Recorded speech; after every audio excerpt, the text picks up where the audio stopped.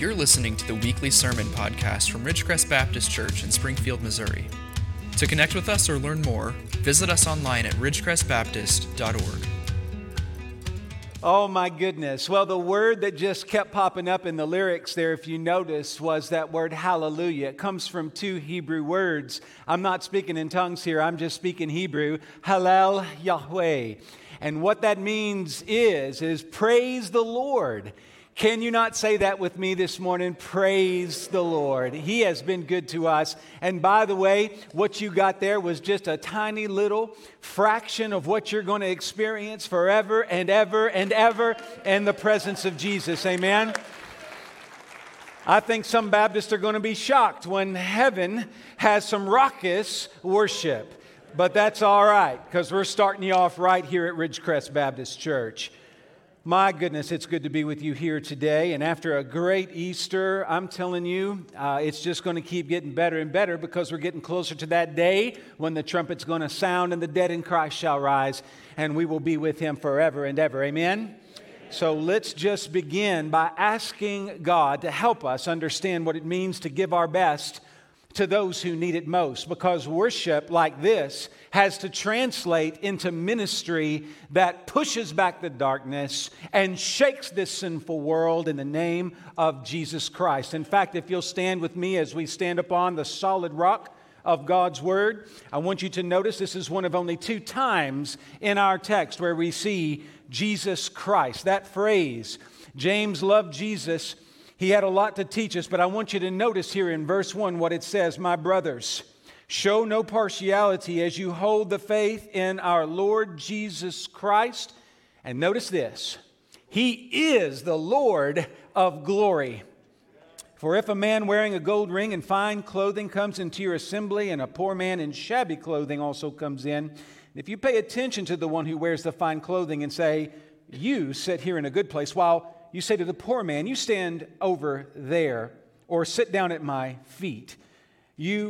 Have you not then made distinctions among yourselves and become judges with evil thoughts? Listen, my beloved brothers.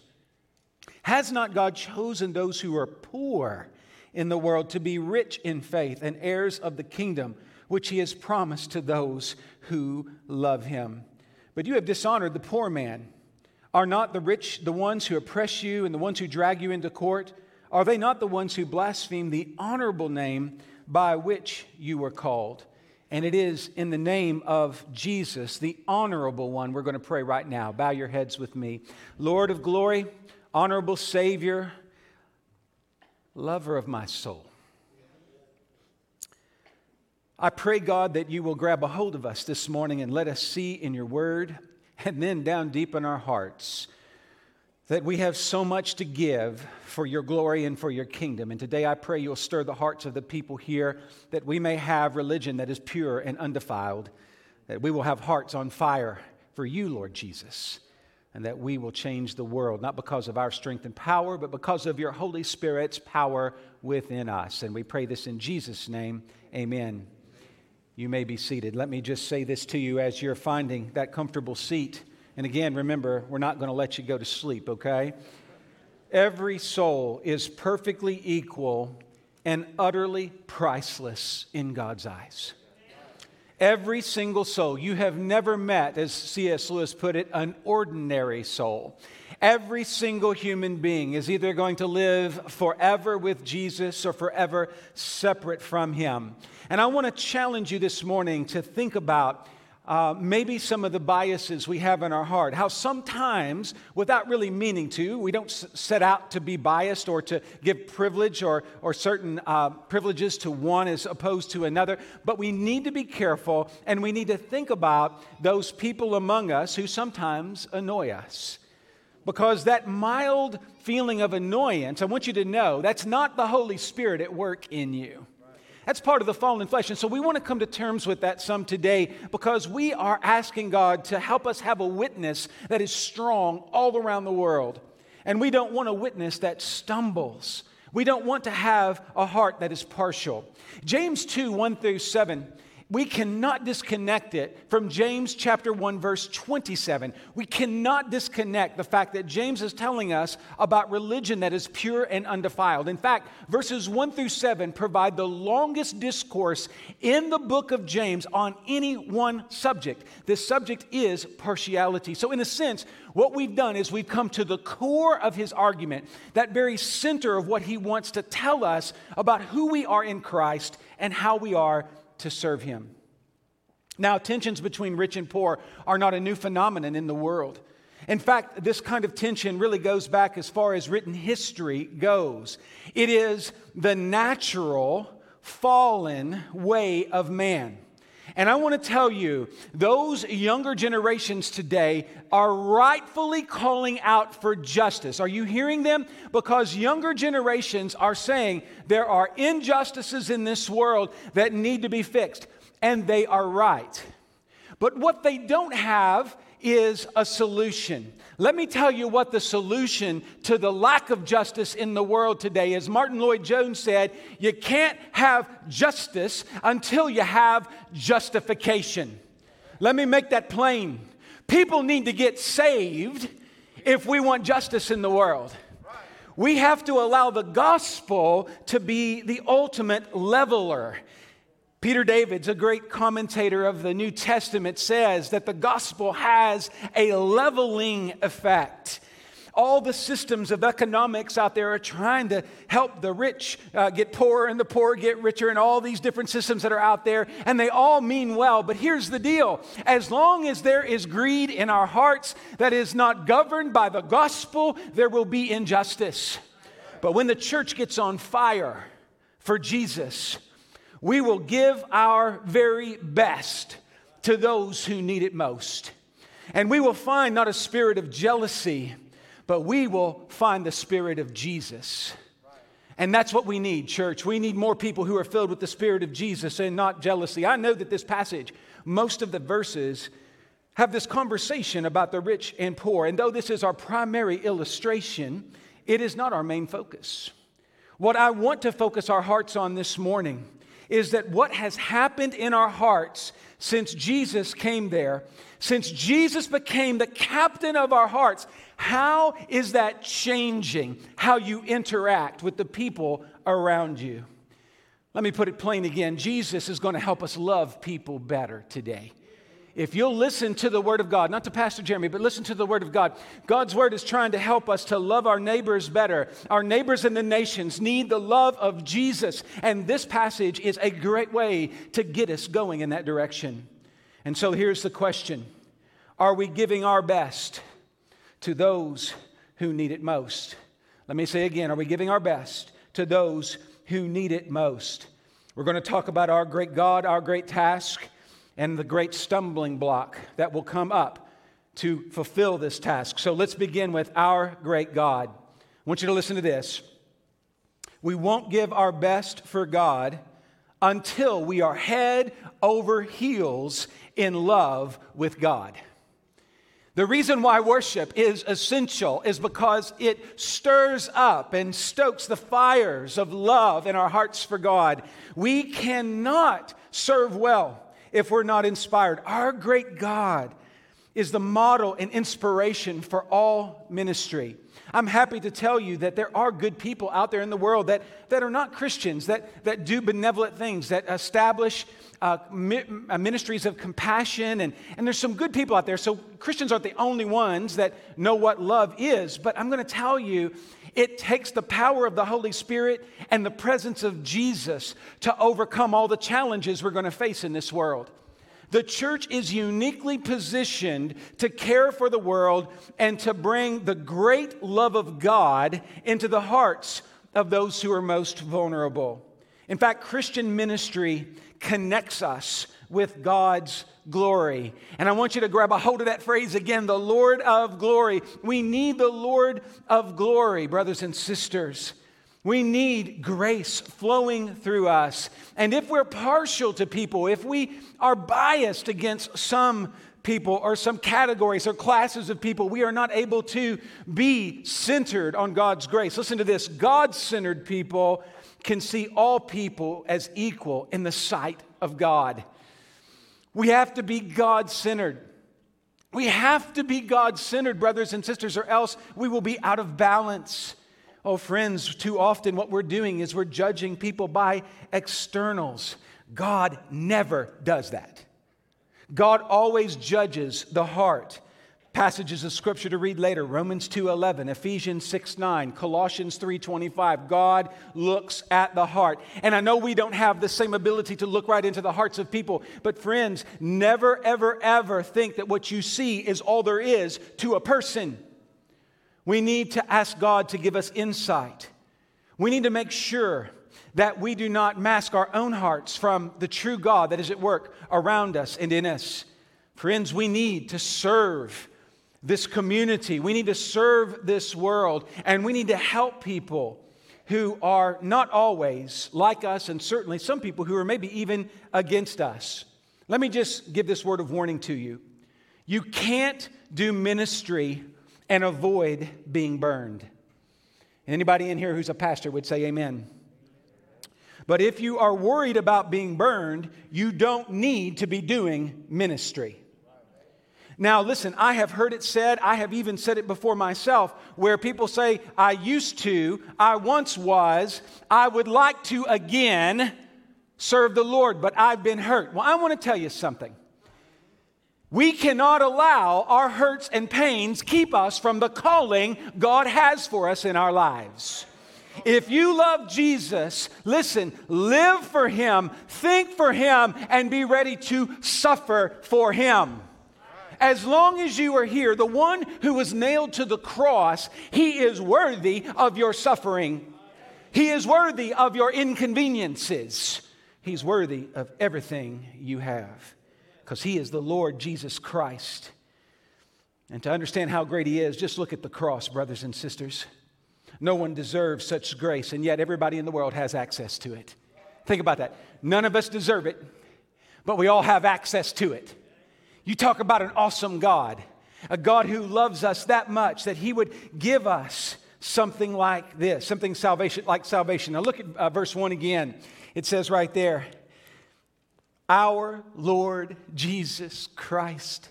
This whole passage is built on and predicated upon the fact that He is our Lord and Savior. There is personal salvation mentioned here. If you have Jesus as your personal Lord and Savior, then I believe that great God can do great things through you.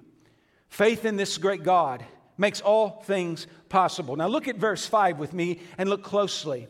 And you will see that what God is doing has something to do with this idea of being chosen. Listen, my beloved brothers, has not God chosen those who are poor in the world to be rich in faith and heirs of the kingdom, which He has promised to those who love Him?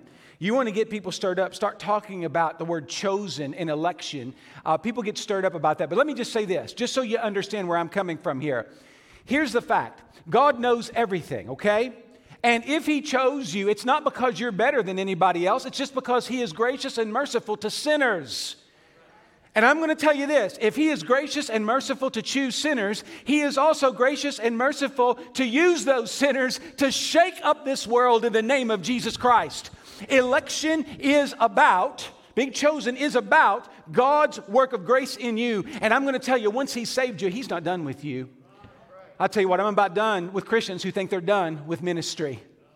You're not done yet. If you have breath in your lungs, if you still have anything going on in between the ears, God has something for you. He is great and He deserves your best. It's all about Christ. And the second we forget that, we become partial. We start looking at people in the wrong way. Glory works its way out of a Christian through what we term ministry. And I'm just asking you, are you showing that mercy and ministry with what you do with your life? Exodus 26, chapter 20, verse 6, but showing steadfast love to thousands of those who love me and keep my commandments. I'm going to tell you, God is at work in those who love Him and will obey His word. And I'm here to tell you the whole gospel story that we centered on last week is simply this. God loved us and saved us. He gave His best to us, and He requires the same of us. The God who gave His best to save us requires our best to serve Him. We need to serve Him. He is great and He is worthy. So let's talk about our great task. Anyone who has ever surrendered to Jesus might know that song, "Wherever you lead, I'll go." And we know that there are plenty of places to go. Ridgecrest, I think one of our big challenges is when you first join our church and we show you all the ministries we do, you go, "That's overwhelming. I don't even know where to start." We have so many things going on. The needs are bigger than you or me or all of us combined. But the needs are not bigger than Jesus. The needs are great. God has equipped you, brothers and sisters. I believe that. I know your heart can't handle the stress of every ministry, but here's the question. Is your heart bearing the load of any ministry at all? The question isn't, can you do it all? And let me say it, no. No, don't wear yourself out. Too often when I preach something like this, the people who are already too busy start asking the question, how can I be more busy or busier? No. Listen to me. If you are right now actively involved in a ministry where God's hand is upon you, then don't listen so clearly here. But if you're not bearing some of the load, will you help?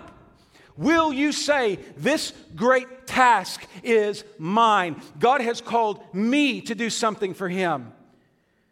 I believe that God is calling some of our young people to ministry, but because we spend so much time teaching our children about a career, we're not teaching them about a calling. I told my daughter when she went off to college, I said, listen, God didn't open up this door so that you can get rich, so that you can have some elite degree. I said, God did this, and don't you ever forget it. And I would say that to all of you. Every single good thing in your life is a method and a means for something bigger than you can imagine.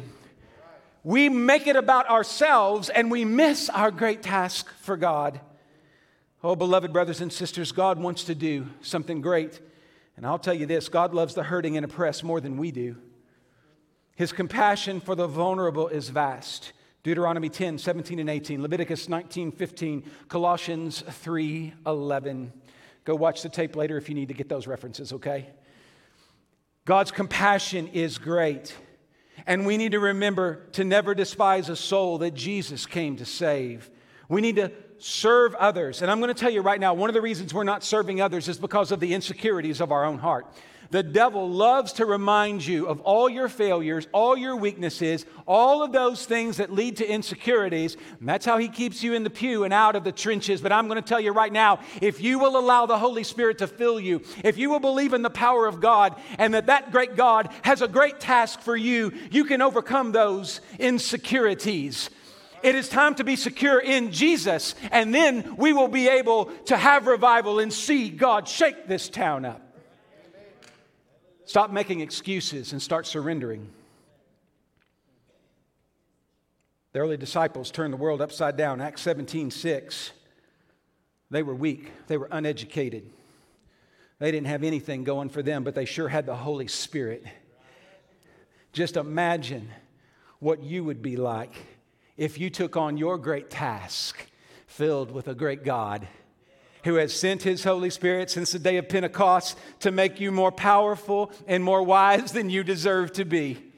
God has something great for you. You have a great task. And if you let Jesus capture your heart, He will let you join Him in that great work.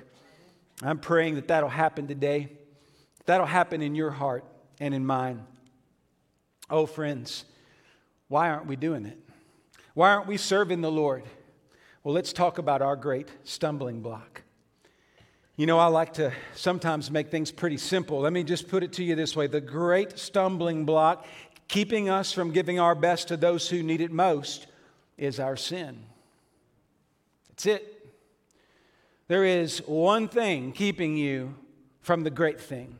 There is one thing keeping you from serving our great God as He's called you to do, and it is our sin. My sin and your sin. Now, all of us, we have different sins. We have different struggles. It's not all the same, but the problem, in essence, is the same, and it is our sinful condition. The more you live your life contrary to the Word of God, the less you will be empowered by the Spirit of God. We spend too much time in the church just talking about, well, if we come to church, if we just go through the motions, listen, God knows your heart. We're not here to have the fancy smoke machines and all those things and trick you into some experience. Here, I'm just going to put it to you plain. If you are not willing to get on your knees before your God and calling out to Him, crying out for Him, saying, Lord, I have sinned against Thee and Thee only, you're not going to grow and you're never going to be able to do that great task that God has for you. We need a church that is holy unto the Lord. James's primary illustration here is simple and powerful. He uses the most obvious way that partiality reveals itself, and that is when we actively show more love and concern for those who are haves rather than the have-nots. Look at verses 2 through 4. It paints the picture of caring for a person with a gold ring and designer clothes while humiliating the person wearing dirty clothes. Now listen, it's not about the clothes and it's not about the ring. It's about the attitude that we have toward the individual. We're not trying in this passage, I don't think James is trying to put like this war, this class warfare engaged into the church. He doesn't want that. What he's saying is we have to watch out for our hearts and how sometimes we care for some more than others. We say everybody's equal, but some people are more equal. It's the famous line, I think, from Animal Farm, Orwellian language there. Some people are equal, but some people are more equal. This has been the struggle of classes forever. And I want you to know that today, what we are called to do is to remember that our love for people needs to have a blindness. We need to just realize that regardless of where a person is, they are in desperate need of Jesus. Look at verse 6. But you have dishonored the poor man. Are not the rich ones who oppress you and the ones who drag you into court? Now let me just mention to you why I'm stressing that word you. Even though James is using an illustration, he's not using an abstract illustration. He uses the second person plural here, you, for a reason. He is telling them that this is a problem. James is talking to people who are playing favorites, who are making this mistake. And he points out the irony that those who give preference, those who do this, they are blaspheming the honorable name by which they were called. Verse 7. What a sad thing to stumble in regards to partiality. The most sinister sort of partiality is the sort that is buried deep in our programming. And let's talk about our programming for just a moment. When I talk about our programming, I'm talking about our cultural presuppositions. You, as a person, if you were raised here in this part of the world, in the Midwest and the Ozarks, you have certain cultural presuppositions that cause you to see some things and to not see others. And the only way, it doesn't matter where you're from, you all have that. If you were born in a big city, then coming to the country, you had to make certain adjustments to the country life. And then vice versa. If you move to a big city, you have to make those adjustments because there are certain things that are just kind of pre-programmed in you. It's not good or bad necessarily, but many times we allow those things to turn into biases. Our cultural presuppositions can easily be anti-gospel, but they feel natural, like the air you breathe. Some people have asked, how could Southern Baptists for many generations think that slavery was okay? Well, this is a radical example, but the reason why that was true is because they didn't realize that their cultural presuppositions were actually anti-gospel. And when you start realizing that, what you do is you try to justify your bias and find a verse here or a verse there. Now listen to me. God's word is very clear. And I'm going to say it again. The reason why we have mission partners in 27 places around the world is because God loves the world. He loves all people. And He's calling us to make sure that we do not allow any of our biases get in the way. Christ must always be above our culture. We cannot allow any of our sinful inclinations to take over. And only the love of Jesus makes this possible. You need to have a conversation with your heart so that the Spirit can open your eyes to the biases that are dug down deep. We have to start asking God to shine a light into our hearts. Only then will the stumbling block that we suffer with be discovered. And only then can it be discarded. We have to discard our sin if we want to have the great task that God has given us to serve Him, our great God. And that's why I'm still old-fashioned enough that I can't get rid of the invitation. It is about coming to be saved, yes, to receive Christ into your heart. But church, we need the altar to cry out to God when He reveals to us our sinfulness, when He shows us these cultural presuppositions or biases, whatever they may be, whatever they are that's anti-gospel, they have to be gotten rid of. The deepest parts of our heart need the light of the gospel. Let me just read a couple of passages to you here. Matthew 15:19.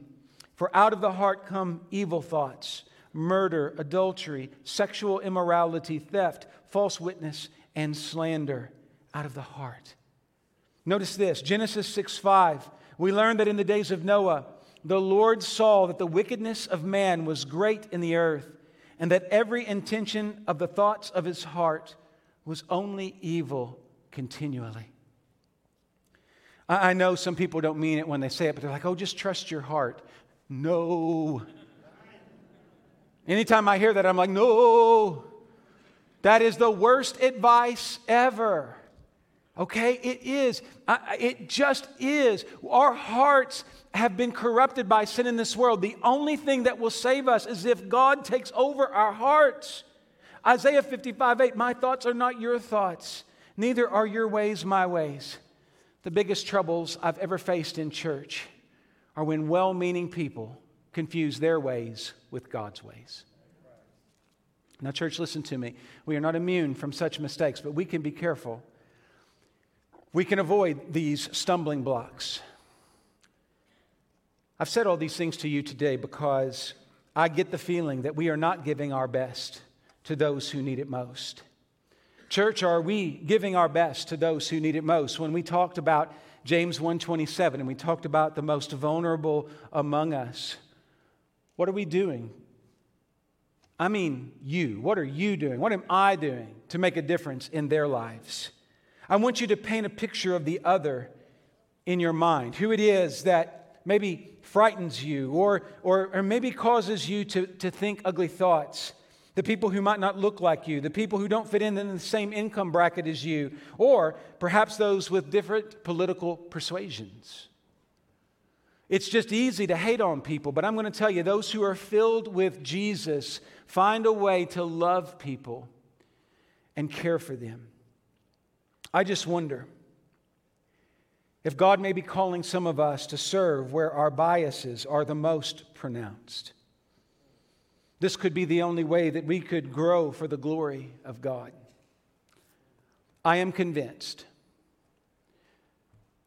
that God wants to do a great work at Ridgecrest Baptist Church. And here's what I mean by that. Yes, I believe that He is going to give us opportunities to share the gospel and see people come to know Christ and be saved. But I believe right now what this church needs to be praying for with fervency, is that God will start shaking the lives of our membership to give their best to God, to surrender to missions and the mission field, to surrender to ministry in the local church. Do you know how many local churches in the state of Missouri need a conscientious, Spirit-filled pastor? How many of you have been running from your calling? How many of you are missing this opportunity to give your best to those who need it most? Will you come to Jesus and be saved? Will you come to Jesus and say, I'll give my best to those who need it most? Thanks for listening. For additional resources, to learn more about us, or get connected, visit ridgecrestbaptist.org.